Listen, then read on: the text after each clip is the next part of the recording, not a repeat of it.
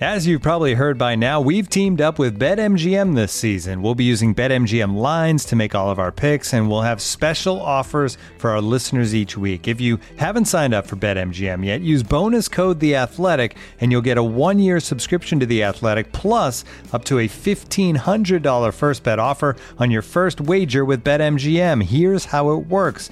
Download the BetMGM app and sign up using bonus code The Athletic. Make your first deposit of at least $10. Place your first bet on any game and claim your voucher for a 1-year subscription to The Athletic.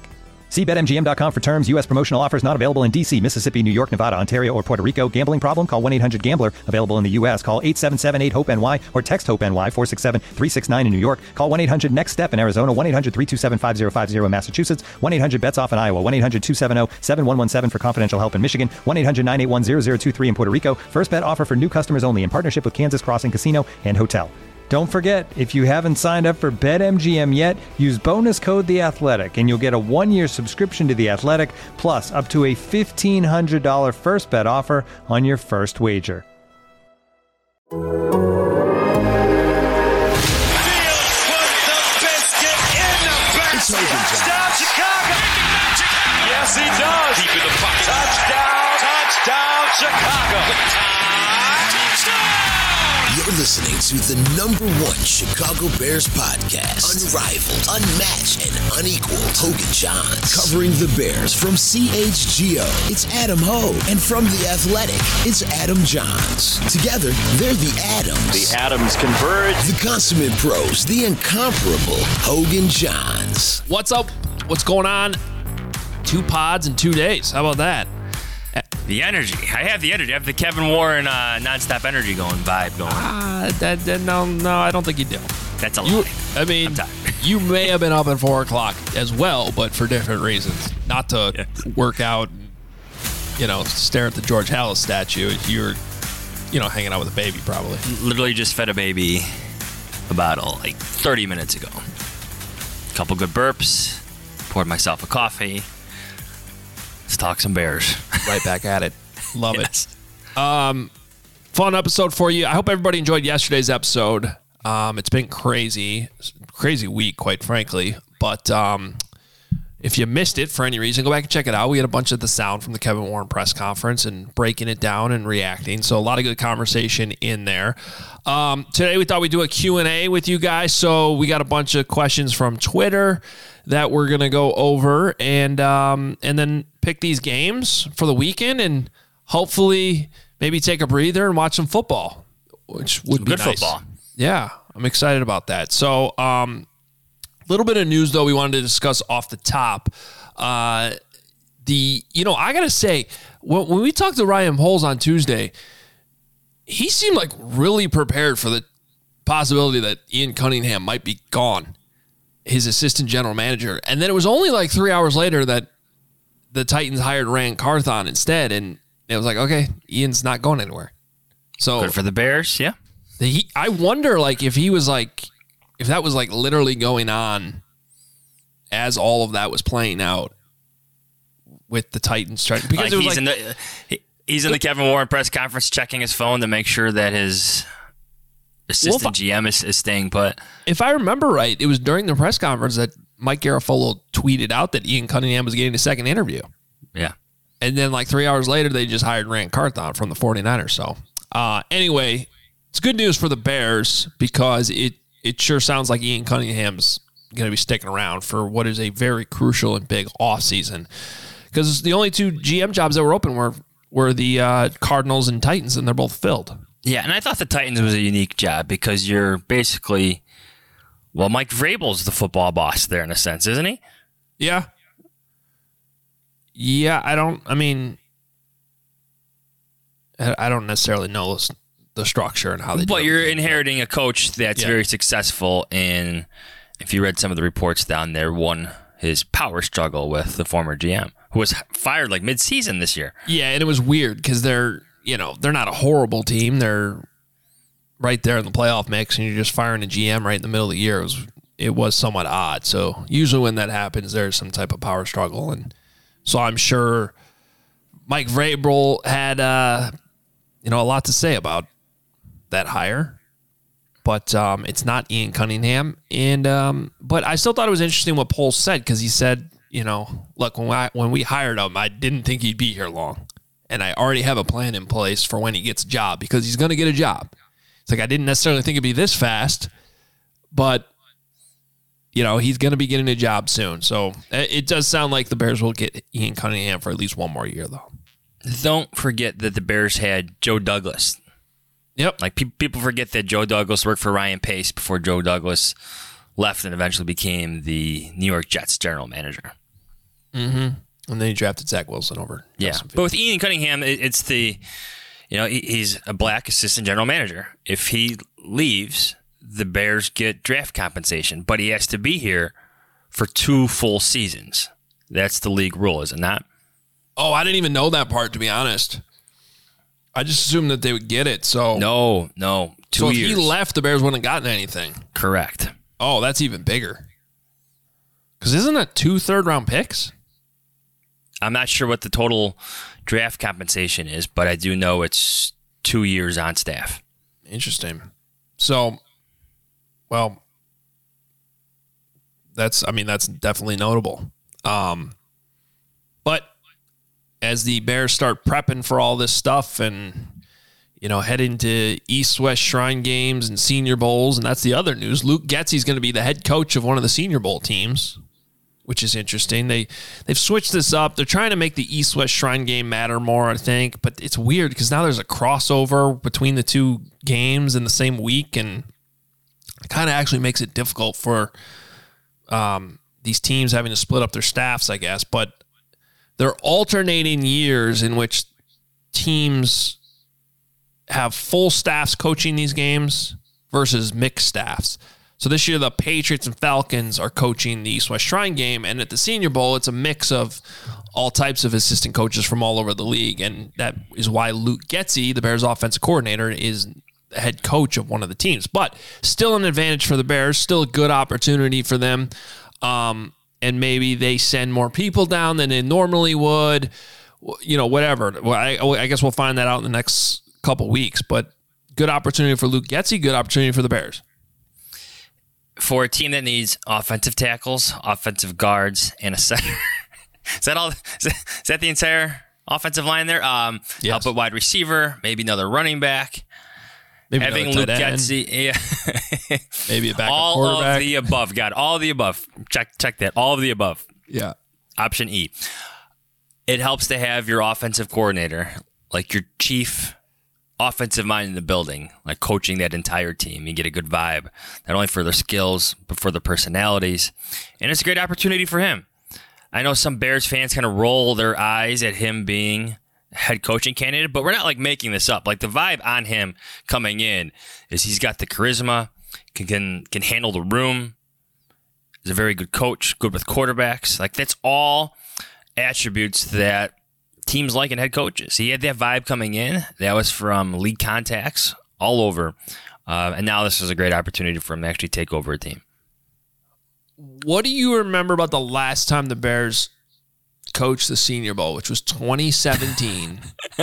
Somewhere in the archives, there's some podcasts that we have from Mobile, Alabama, from that week. And our guy, John Fox. I'm not an offense coordinator. I'm not a defense coordinator. I'm not a special teams coordinator, but I coordinate all 3. I just, I think the front office was just kind of ecstatic after having that opportunity. But I just remember John Fox loathing the idea and not enjoying himself in any shape or form down there. And he gave off that vibe in interviews. I remember running across there was some giant convention center hotel / thing, whatever, and running to talk to the Bears staff. And John Fox had just no interest in wanting to be there and talking about he's players. I want to be on Marco Island right now in my boat. I can't answer that. This is I don't know, horse racing. but that's what I remember is Ryan Pace and his crew wanted to be there, but John Fox had zero to no interest in wanting to coach college players. I just love that they look. I know the draft board is set up the way it is, and you you take the best player there, and of course they made the trades that they did. That was the year they took Mitch Trubisky, so they lost some draft picks after making that trade. And at the end of the day, they had 5 picks, only one of which was from the Senior Bowl, Jordan Morgan. They literally, I should bring up Potsy's tweet from yesterday because he had a list of all the players that they coach, which included Cooper Kupp, right? And they didn't draft any of them. So I'm looking at the rosters. Nathan Peterman was one of the quarterbacks. This is who they coached. CJ Beathard, Nathan Peterman. I'm just throwing out some notable names. Zay Jones, Cooper Kupp, Kareem Hunt. yeah, Who else do we have here? Hassan Reddick, Larry Ogunjobi, Vince Beagle, linebacker. Badger, Jordan Lewis, Michigan. Remember, he was pretty good. Zay Jones. Zay Jones, yeah, I mentioned Zay Jones. Jaleel Johnson. Larry Ogunjobi, yeah, he was there. Yeah. Good call. Good pull. Dan Feeney. They got Jordan Morgan, though. Mm-hmm. Never forget. There's some unfamiliarity or infamiliarity, whatever that word is, non-familiar. Didn't want to be there. Good times.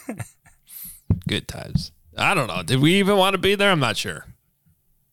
You know what? Mobile grew on me over the years. It did, but I think that's the last time I've been there. Because I started going to the Super Bowl instead, and that's just a lot to be gone for basically 2 weeks. I was doing both at that time. It's funny covering this sport. Like they don't prepare you for some things you have to learn, like boozing and schmoozing in Mobile, Alabama. Yeah, I know my way around Mobile. I know my way around Indianapolis quite well. I never get lost in that massive Indiana Convention Center. No, probably. It's that's like skill, a I think. home for us. Yes, know every little corner and way to get around downtown Indy. Where like the secret bathrooms are. Yes, in the big place. If you want a little privacy. See, Mobile's changed though. I don't even know what it's like down there. It's in a new stadium. It's true. I don't even know if it's located in the same spot. It's been so long. I will say, I'm an old-fashioned guy. I drink old-fashions. I had the best old-fashioned. I still consider it the best old-fashioned I've ever had. That's not at Veets, though. No, definitely not at Veets. I don't even know if they make old-fashions there. Veets is a dive bar where all sorts of NFL types hang out at across probably the street where from COVID started. Amongst other pandemics. Yeah. No, remember there was like a new side, like down one side street from Veets, there was like some bar we discovered. It was probably that year. And it was like weirdly classy. Not the hotel one, but like there was another one. I forget what it's called. Anyway, I ordered the old fashioned there and it was like, still I can consider it the best one. So I don't know if I'm going down to Mobile. If I am, I'll have to find that old fashioned. All right. Fishman will be there for us. All right. You want to kick us off with some of these questions that you solicited? Yes. Let's start with the football questions. And let's start with, I kind of have draft here first, but free agency becomes before that. So let's start with that. This is from Tony on Twitter. Would you rather sign a left tackle in free agency or draft one in the first round after trading back? That's a good question. I think I'd rather sign one. Correct. I agree. I'd rather have, just even look what Jason Peters did last year for the Bears. I mean, Jason you want Peters just played in the playoff game the other day. Didn't finish it, but he was in it. He didn't finish it, but the point is like you just knew what you were going to get. Now, you want somebody that has more longevity than that, right? No one's out here saying sign a 40-year-old left tackle. But you saw the growing pains. Granted, Braxton Jones was a fifth-round pick, not a first-round pick. But even some of these first-rounders, you look around the league, they take a while. They're not perfect as rookies. So I would prefer not to use my first-round pick on an offensive tackle. ideally get one of these superstar defensive guys, right? And sign. I think the perfect scenario, and I don't know if Braxton Jones can move to right tackle, but he sure seems to have the capability of playing in this league.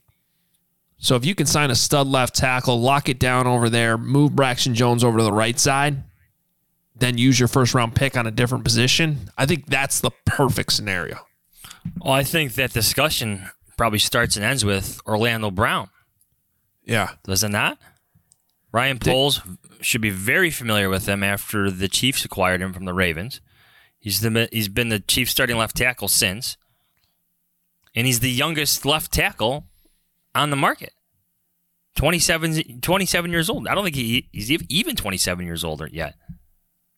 Yeah, he's going to get a good payday. The Bears have the money, man. That's money well spent to me. So now you have Orlando Brown at left tackle. You move Braxton Jones to right tackle.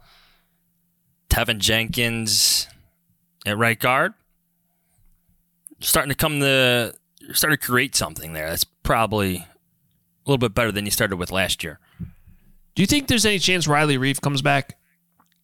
They love the guy, the sheriff. Yeah, they seem to, and he remember he started the year as their swing guard or swing tackle. They just needed to play him.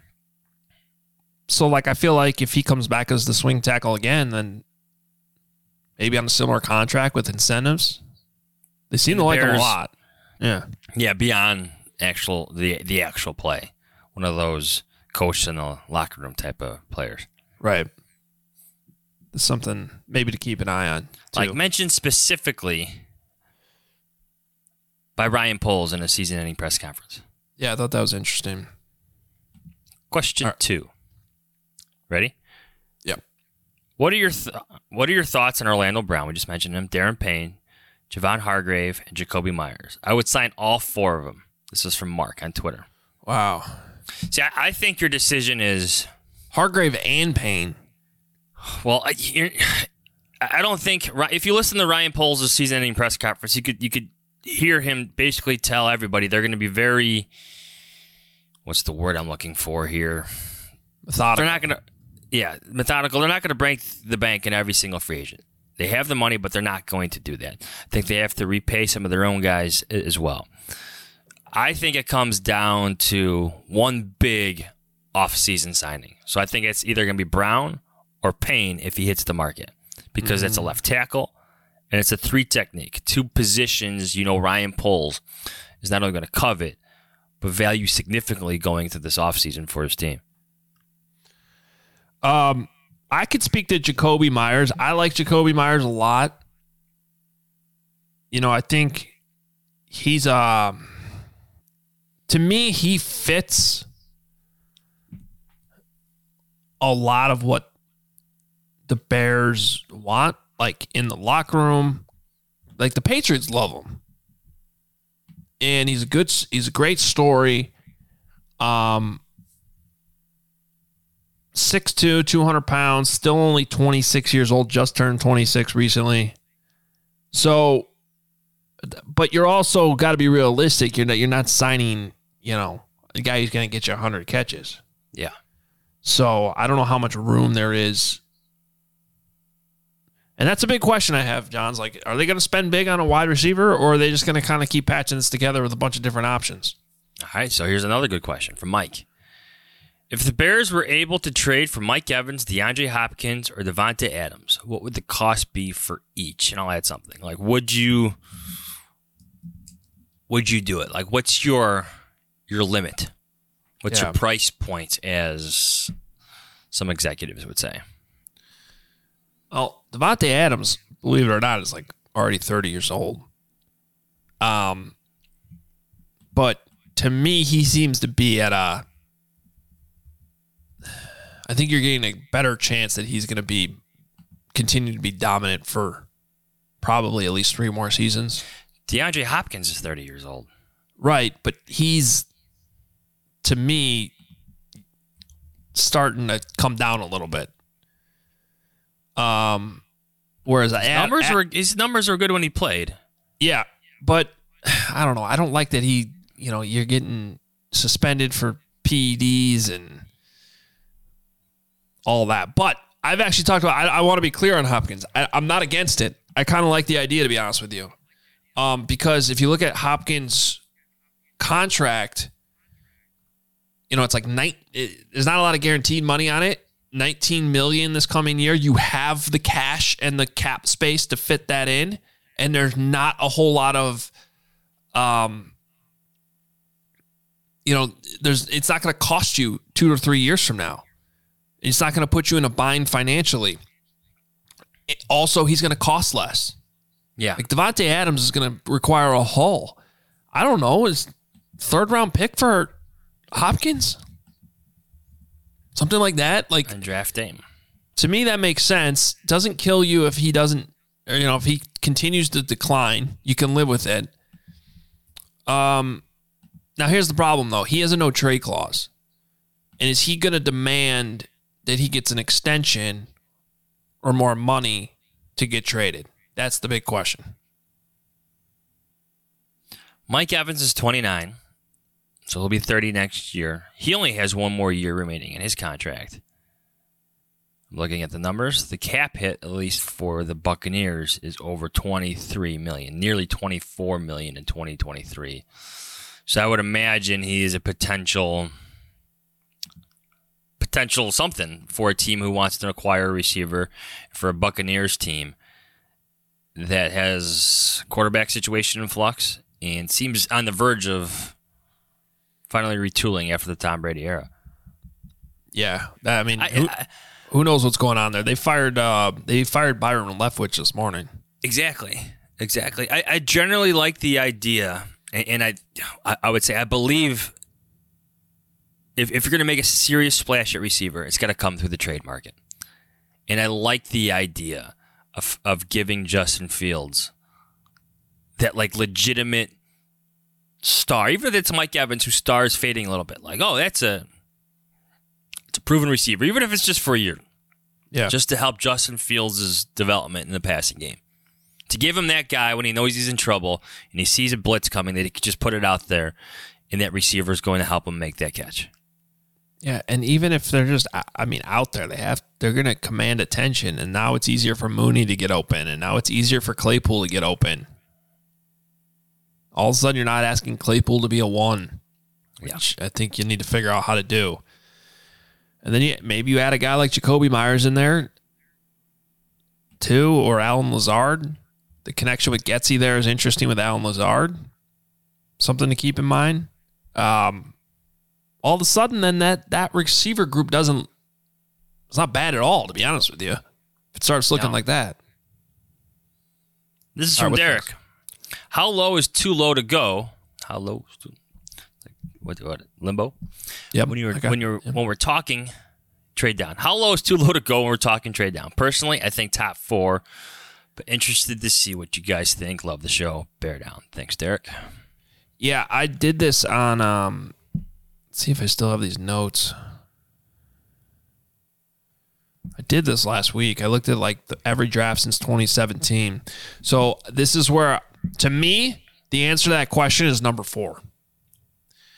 Because if you look at the top non-QBs drafted every year, usually the first one, in every case, the first one, almost every case, the first one is like a legit star.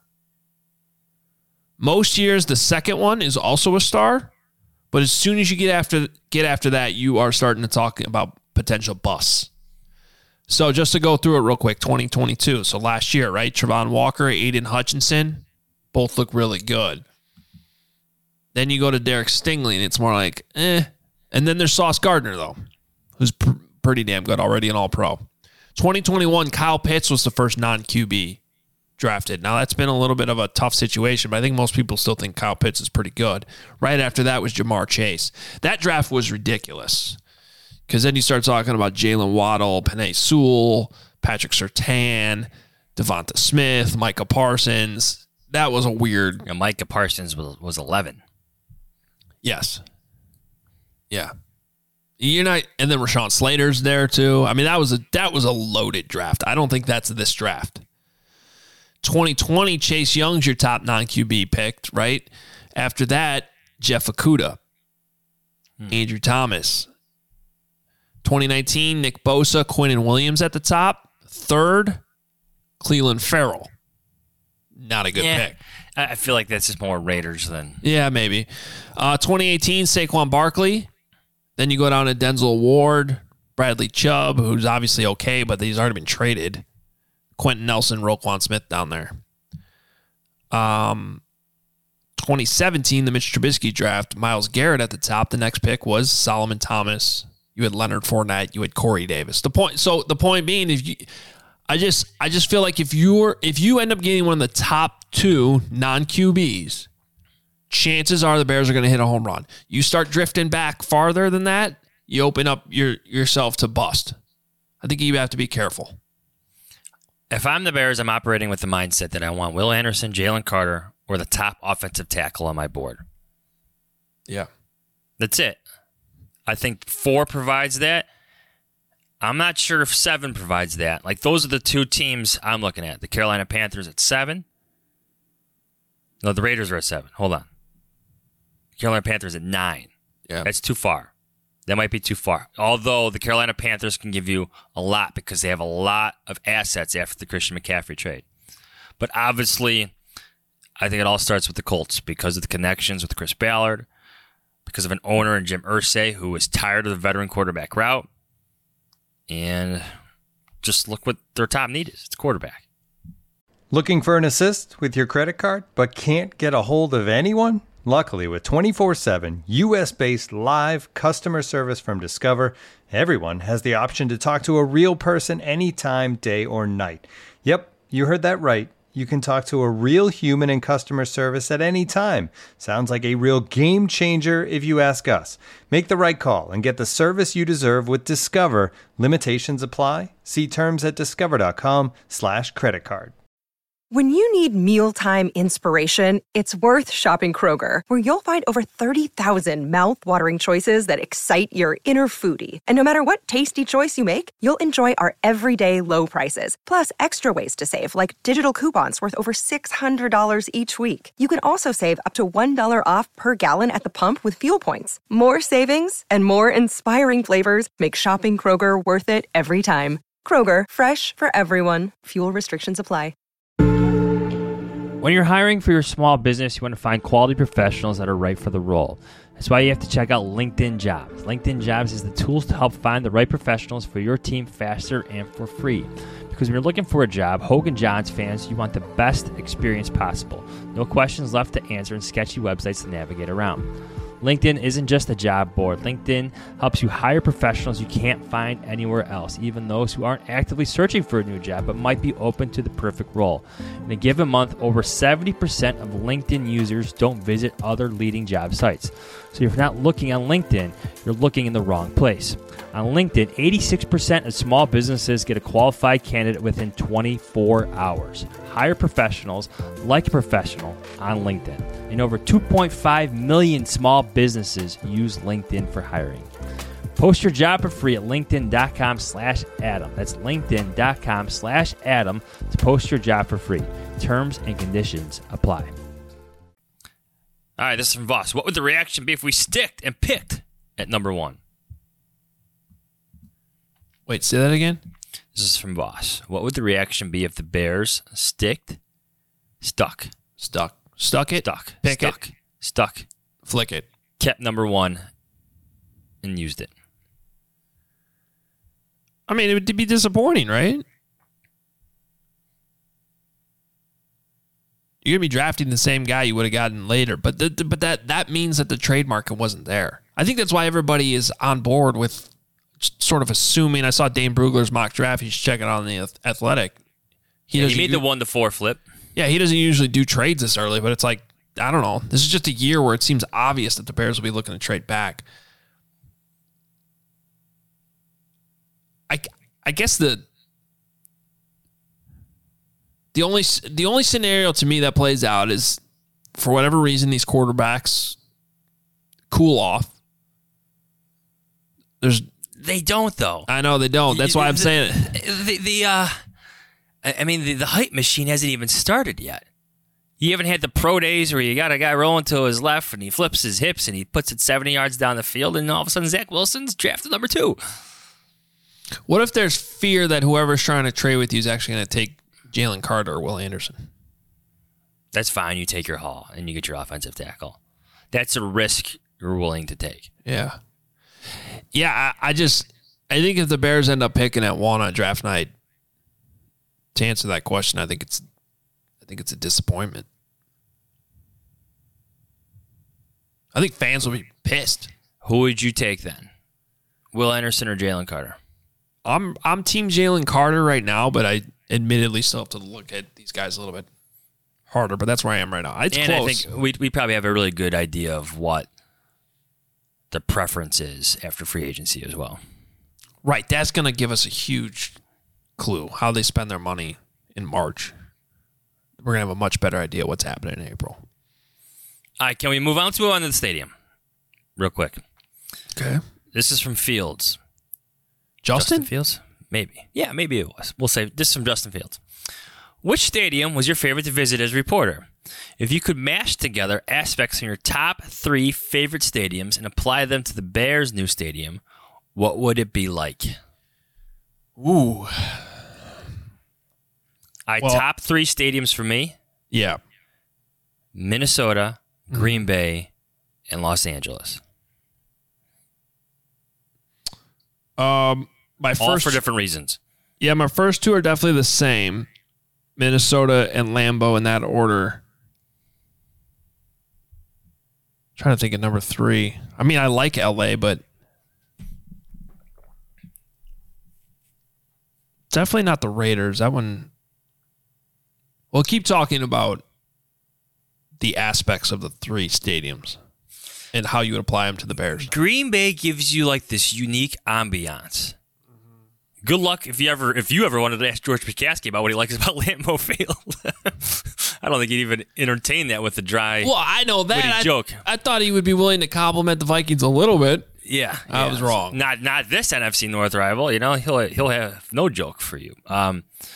But the ambiance of Lambeau Field, an old stadium, mind you, that looks freaking fantastic. Looks modern. They still have the bench seats, but like the end zone sections that kind of go straight up, like the extra seats they created, the boxes they created in each end zone.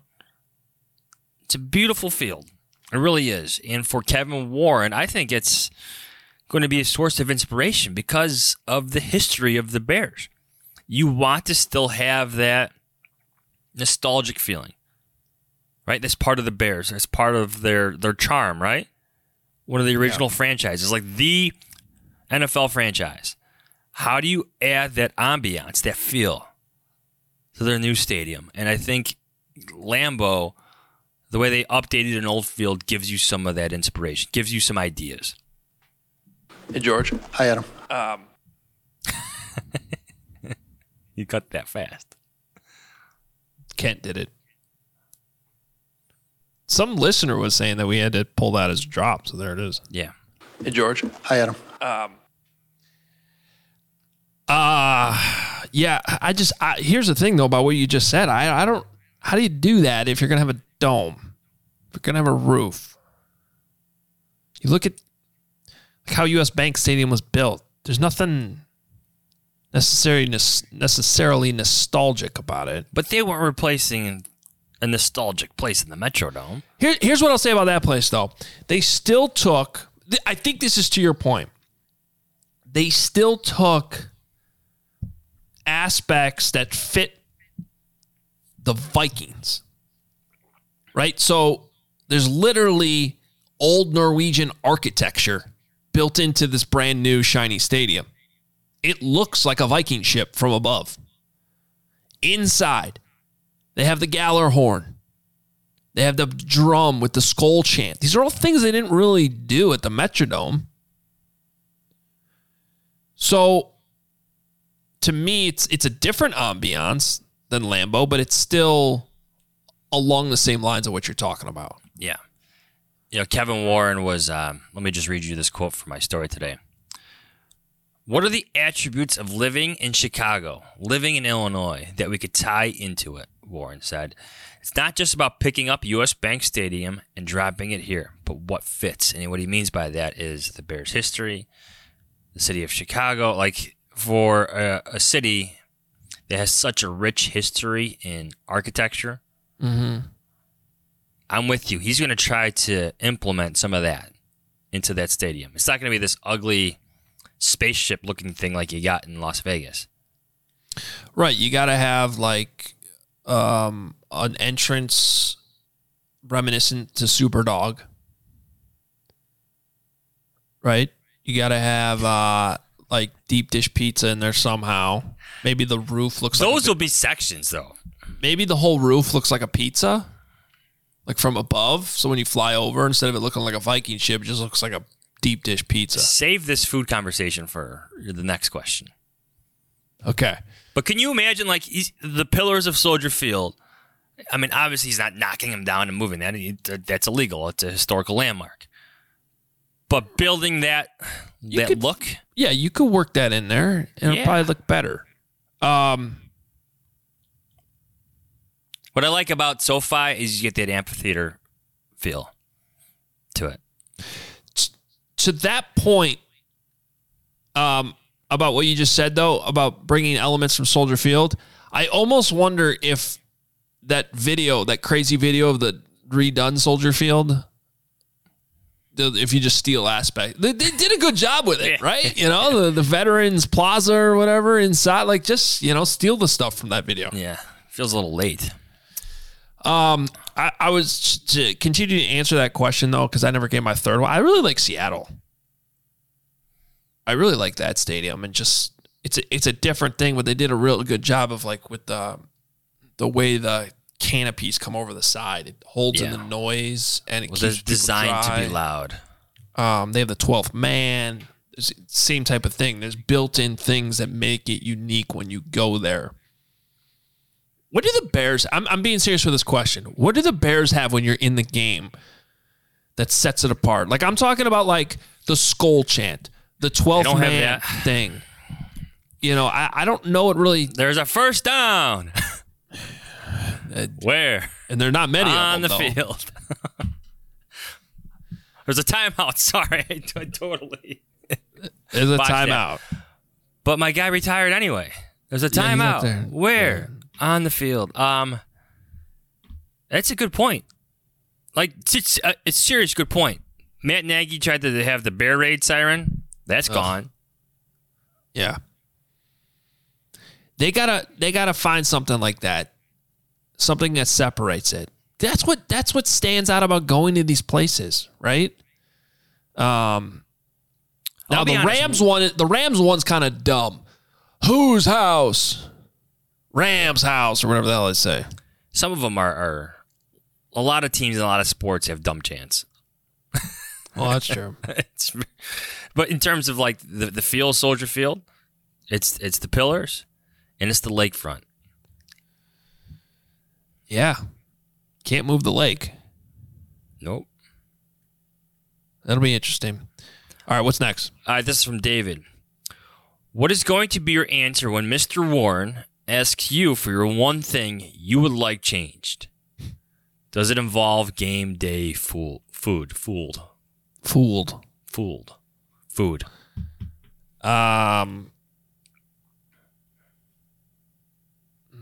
an interesting question. I honestly haven't really thought about that because it's not about us.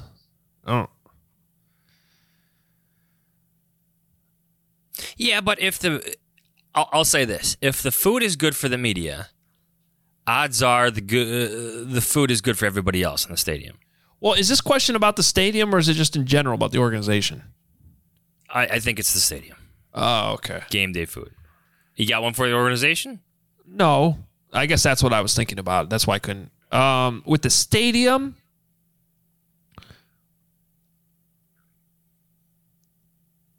I mean, this is definitely, I guess, selfish because it has to do with the press box. But, like, there's just no room in Soldier Field to move around or work Or like we go to all these other stadiums and they're just wide open with eating areas and places to go. It's easier to go podcast when we need to. Workspace, you know what I mean? TVs. Maybe that's the big thing. Can we get TVs that are closer? I don't have to go like this. I believe it was Atlanta that provided all media members with personal TVs at every single seat. That's awesome. That's something. I think it's just from a media standpoint, and I know this only goes so far, but Soldier Field has probably the worst press box in the league in terms of space, in terms of like modern work environments, and just how the things have changed for us. The view is actually good. I would actually try to maintain the view because a lot of these other stadiums, like even Minnesota, we're in the corner of the end zone. Yeah. Which is okay. It's open. I would want it open. Since it's an enclosed stadium, I would want to be open. Oh, 100%. Yes. That's one of my favorite things about Detroit, Minnesota. Yes. Because now, there's Detroit, no, you're way up there. Way up there. Yeah, you're actually in Canada. Yeah, that high up there. You're in Windsor. Different things happen in Windsor. But you're way up there. You got sexy soundbite? But you get my point. Yeah. It's not going to be end all be all. But if you want to talk about food, I mean, it's Chicago. There should be like a hot dog station, right? With all the Chicago hot dog toppings, right? Yeah. Ketchup, those mustard, are the little celery touches. sauce. Yes, those are the little things. Like there's an omelet bar in Minneapolis every morning. Yeah. Every morning. I don't even want to tell you what Dallas provides you. It's like one of the best meals you ever have in your life. Yeah. And there's like the candy bar and the beer in the press box. Yeah. Beer in the press box. We need beer, post game beer. Some teams do that. But this is like I do think this affects the view of your team from like the national side. You know how Bears Twitter doesn't like the national perspective on the Bears? Well, you know what? What they're getting from the team, not only in like access, but in like the game day operation of things, which includes food, which includes entry and exits of the building, that plays a role in at least the mood and the outlook from that reporter, whether it's the broadcast team, whether it's the national insider that drops in for a story, that affects them. Here's some insight I have from over the years from the TV side. I don't know if they fixed this. I don't think they have because Soldier Field was just built the way it is. But I've been told in the past that the camera spots in the stadium are different, like compared to where they usually are when you watch a game, like where they put that camera in the upper deck or whatever. Because there's usually like, if you watch a football game, there's the 50-yard line, and I think each 25 or 30. And like as they march down the field, they move that camera. Yeah, they don't move the camera, but they move the shot on what you're watching. And Soldier Field's angles are it's a long way of me saying the TV networks don't necessarily like coming to Soldier Field. It's complicated. You ever notice how many times the Packers are on NBC on Sunday Night Football? They love going to Lambeau. There's just little stuff like that baked into the whole equation that matter. Yeah. And it's some of it has to do with the press box and your amenities once you get there, but there's literally logistical things that impact you when your team is on national television. Yeah. And that's about the consumer. That's how fans consume the product, right? And I think Kevin Warren is going to think of every little thing. Like, here's another example of Soldier Field. I don't know if everybody knows this, but in most cases, the press box includes, the TV broadcast for both teams, the radio broadcast, the international broadcast. We're all together in the same box, have you? But not at Soldier Field. They're on the other side of the stadium. And that's underneath. That's the only stadium I can think of that's like that. Yes. talk to some of these radio play-by-play guys. They can't see kicks when they go in the air. It's a nightmare. So it affects your experience at home when they're calling things. It affects the broadcast because they can't see things. Here's another thing, Adam. You know what's weird, though? Paul Allen, the Vikings play-by-play guy, weirdly likes it. Does he? He thinks the view, because they're so close down to the field, and it is one of the closer views you can get. He likes where those broadcast booths are. Okay. I don't know. Here's another thing. The All-22. Yes. So if you're going to be Kevin Ward and you're taking insight from everybody, if you've seen the film, I think many of us have seen the film of the Soldier Field All-22. It's not really like an All-22. Sometimes the sideline view is like an All-19. I feel like they fixed this. I'm not sure. Yeah. But it was could be so better. low. Yeah. It could be better. So from a football standpoint, from a football coaching standpoint, it can improve in terms of what sight lines you provide your team so they could fix their own problems with their tape. Let me pull up. I actually have the 49ers game right here. They have fixed this. They got it higher. So it has been a problem. Yeah, no, it was a problem in the past, though. Like, it was, like, really low and hard to watch. They've actually, the league must have said, yo, you got to fix this. You know who complained about that a lot, though, was the Pace Nagy era. Like, the Bears. You're saying the Bears employees. The Bears, yes. Yeah. No, it's much better now, so at least they got that. But, you know how when the Bears play the Packers, it's almost always a night game in Green Bay and never in Chicago? Think about what I just said a few minutes ago. That seems like a scheduling imbalance, doesn't it? Yeah.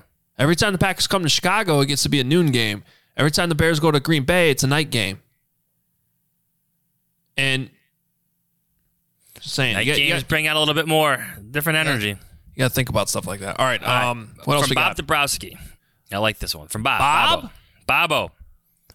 Bob gets a question in here? If the city went to the Bears tomorrow. Who cares? Not that one. If the city went to the Bears tomorrow and said, okay, we'll sell you Soldier Field, land from the museum to McCormick Place for $2 billion, what do the Bears do? So for starters, this is a conversation they can't have yet until things sort themselves out. Have some finality with for Churchill. $2 billion? You get the stadium, though. Who wants the stadium? Want to knock down the stadium? Well, now you could use their plans. But this is what the Bears want, right? This is why I like this question. Isn't Arlington like $100 million or something? Just the land, yeah. Yeah, but you got to rebuild everything. At least you have something to start with here. Just entertain the idea, Adam Hogue. I mean, that's just too expensive. Well, I think what I like about this question is the idea of it, because that's what the Bears want. They want their own place. Is there land in the city of Chicago where that could be provided? Yeah.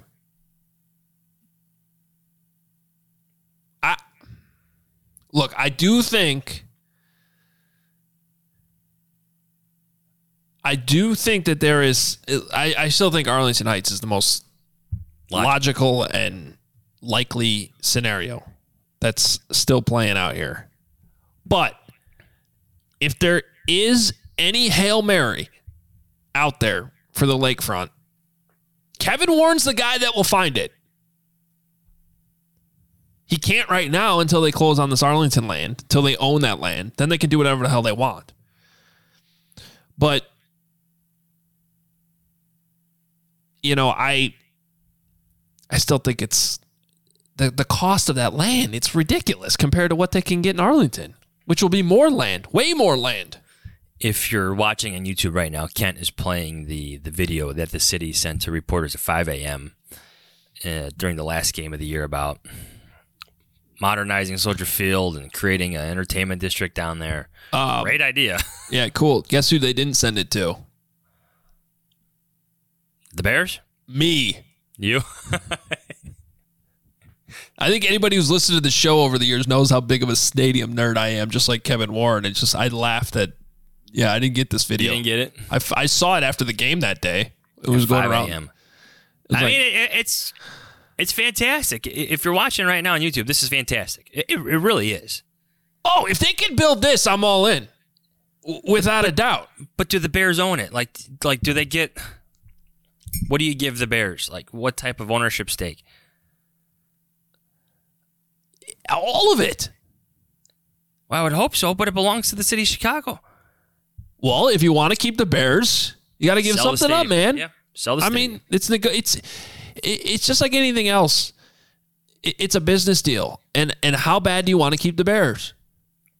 You see that Press Box Sports Bar? Looks cool. It does. Wait, there's a bar in the press box? It didn't look like it was in the press box, maybe across the street, but yeah. If it stays open at 3 a.m., you may get a lot of local writers coming in there. All right. Was Bob the last question? There's a personal one here. Ooh, a personal one. Yeah, we'll end with this. Chicago Bears collector. When are we going on our next vacation photo with Hogan John snackback hats?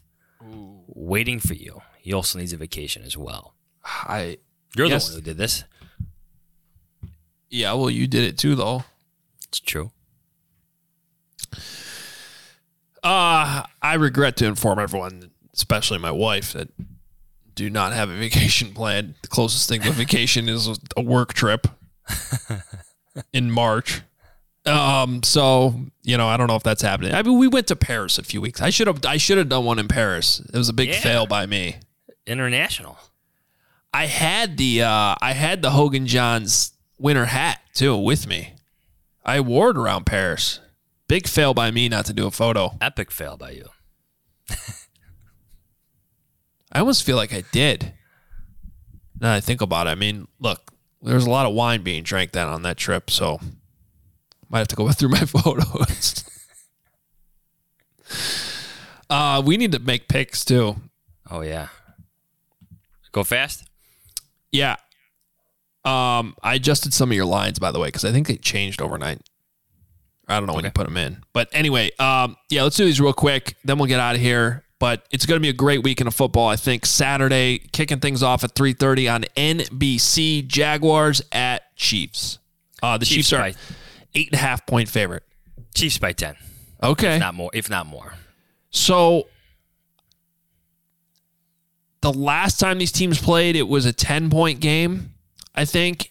And I think the Jags are better now. And the Chiefs are kind of weird. They don't blow teams out when they're home favorites as much as they should. So I think the Chiefs win this game. I got the Jaguars covering them. All right. Culture, history, spaghetti.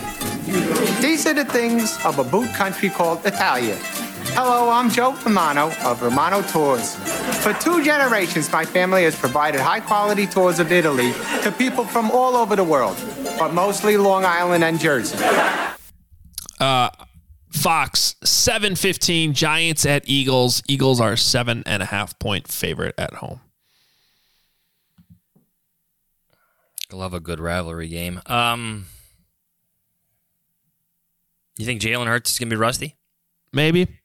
So, speaking of Paris, this was the game I watched on my way home on the flight, and it was a blowout. It wasn't even close. The Eagles were just running up and down the field, and I can't get that out of my head. And then I'm like, well, wait a minute. That was just one game. It was a while ago, and the Giants are playing pretty good. If Daniel Jones plays like he did last week, this is going to be a close game. So, I think the Eagles win, but I think the Giants cover. Yeah. I can't go with the upset. I'm with you. Giants cover, Eagles win. Just the more talented team on both sides of the ball. And I think Hurts by the end of the day makes more plays than Daniel Jones. Y'all stay corona free, all right? And God bless. All right, moving to Sunday, CBS, 2 p.m., Bengals at Bills. This is a great game.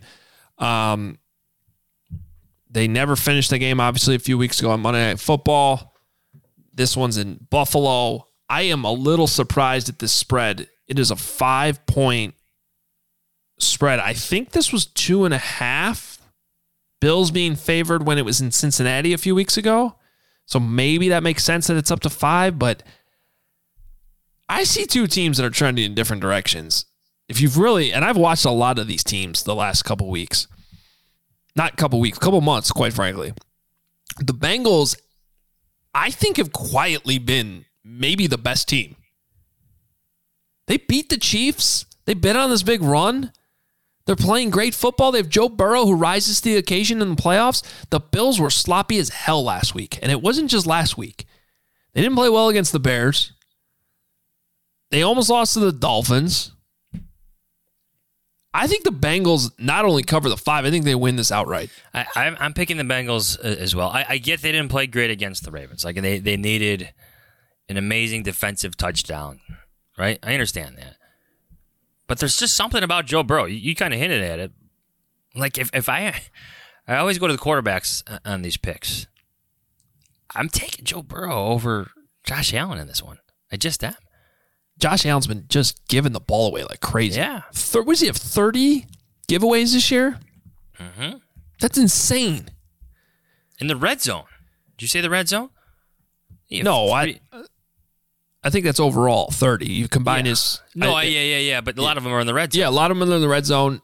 You know, look, the Ravens last week, that's a tough matchup. It's a division rival. The Ravens have a good defense. And correct me if I'm wrong, I don't think Joe Burrow turned the ball over last week. No.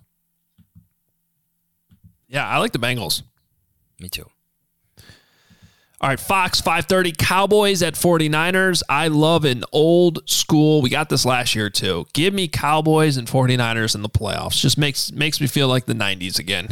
Did you see all the clips already on like ESPN already? Oh, I love it. Peter Schrager did this amazing piece last year when these teams played in the playoffs, and I retweeted it the other day because it's just the nostalgia is great. And the game last year was decent. It was close. 49ers won. They are a 3.5-point favorite in this one. Game being played, of course, in San Francisco. Give me the 49ers. And can I ask for this on Twitter? When Brock Purdy has a good game, don't ask why Justin Fields can't do the same. I understand the question. I do. But Justin Fields doesn't have Christian McCaffrey, George Kittle, Deebo Samuel, who is just a fantastic playmaker, Brandon Ayuk. Yeah. And then those are some exceptional weapons. Trent Williams at left tackle. He doesn't have that offensive line. If anything, Brock Purdy is the best example. Like the quarterback success in San Francisco is the best example about how the help can actually raise the success of the quarterback. Give me the 49ers. I am also going with the 49ers. Cowboys were really impressive the other night. But we know better on this show. You can't go in a game like this with your kicker missing 4 straight extra points. Come on now. You're asking me Robbie Gould or Brent Maher? That's his name, right? Brent Maher? Mayer? Whatever, man. You don't get to miss 4 extra points and then have me pronounce your name correctly. Maher. Special teams coordinator, everybody. Ken's probably mad right now. Tough love. Sorry, Ken. Ken, who do you think's going to win? Kent? Dallas. He's going Dallas. Oh, I see. I don't think he can flip his video on that quick. He's going Dallas. He's going Dallas. Better quarterback. Oh man. I could see it right now. Just a quick digger out to Deebo Samuel that he just takes to the house for 75 yards. Yeah. Little play action. Quick little pass.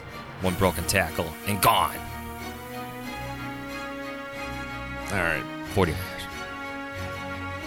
There you go. It should be a fun weekend of football. We will be back on Tuesday next week. We'll talk about everything that happened, see if there's any other news coming down. It's the NFL. There's still things happening all the time. And maybe it'll quiet down for the Bears here a little bit, but we'll have to wait and see. So, in the meantime, make sure you're following us on Twitter, at Adam Hogue, at Adam Johns. Read all our coverage. Johnsy's on The Athletic. I'm at allchgo.com. Plenty to check out there. And Dane Brugler's mock draft that I mentioned earlier, too, is also up on The Athletic. Check that out. And obbyshirts.com, all the merch. We are out of here. Have a good weekend, everyone. Enjoy the games, and we'll talk to you next week. Hey, George. Hi, Adam.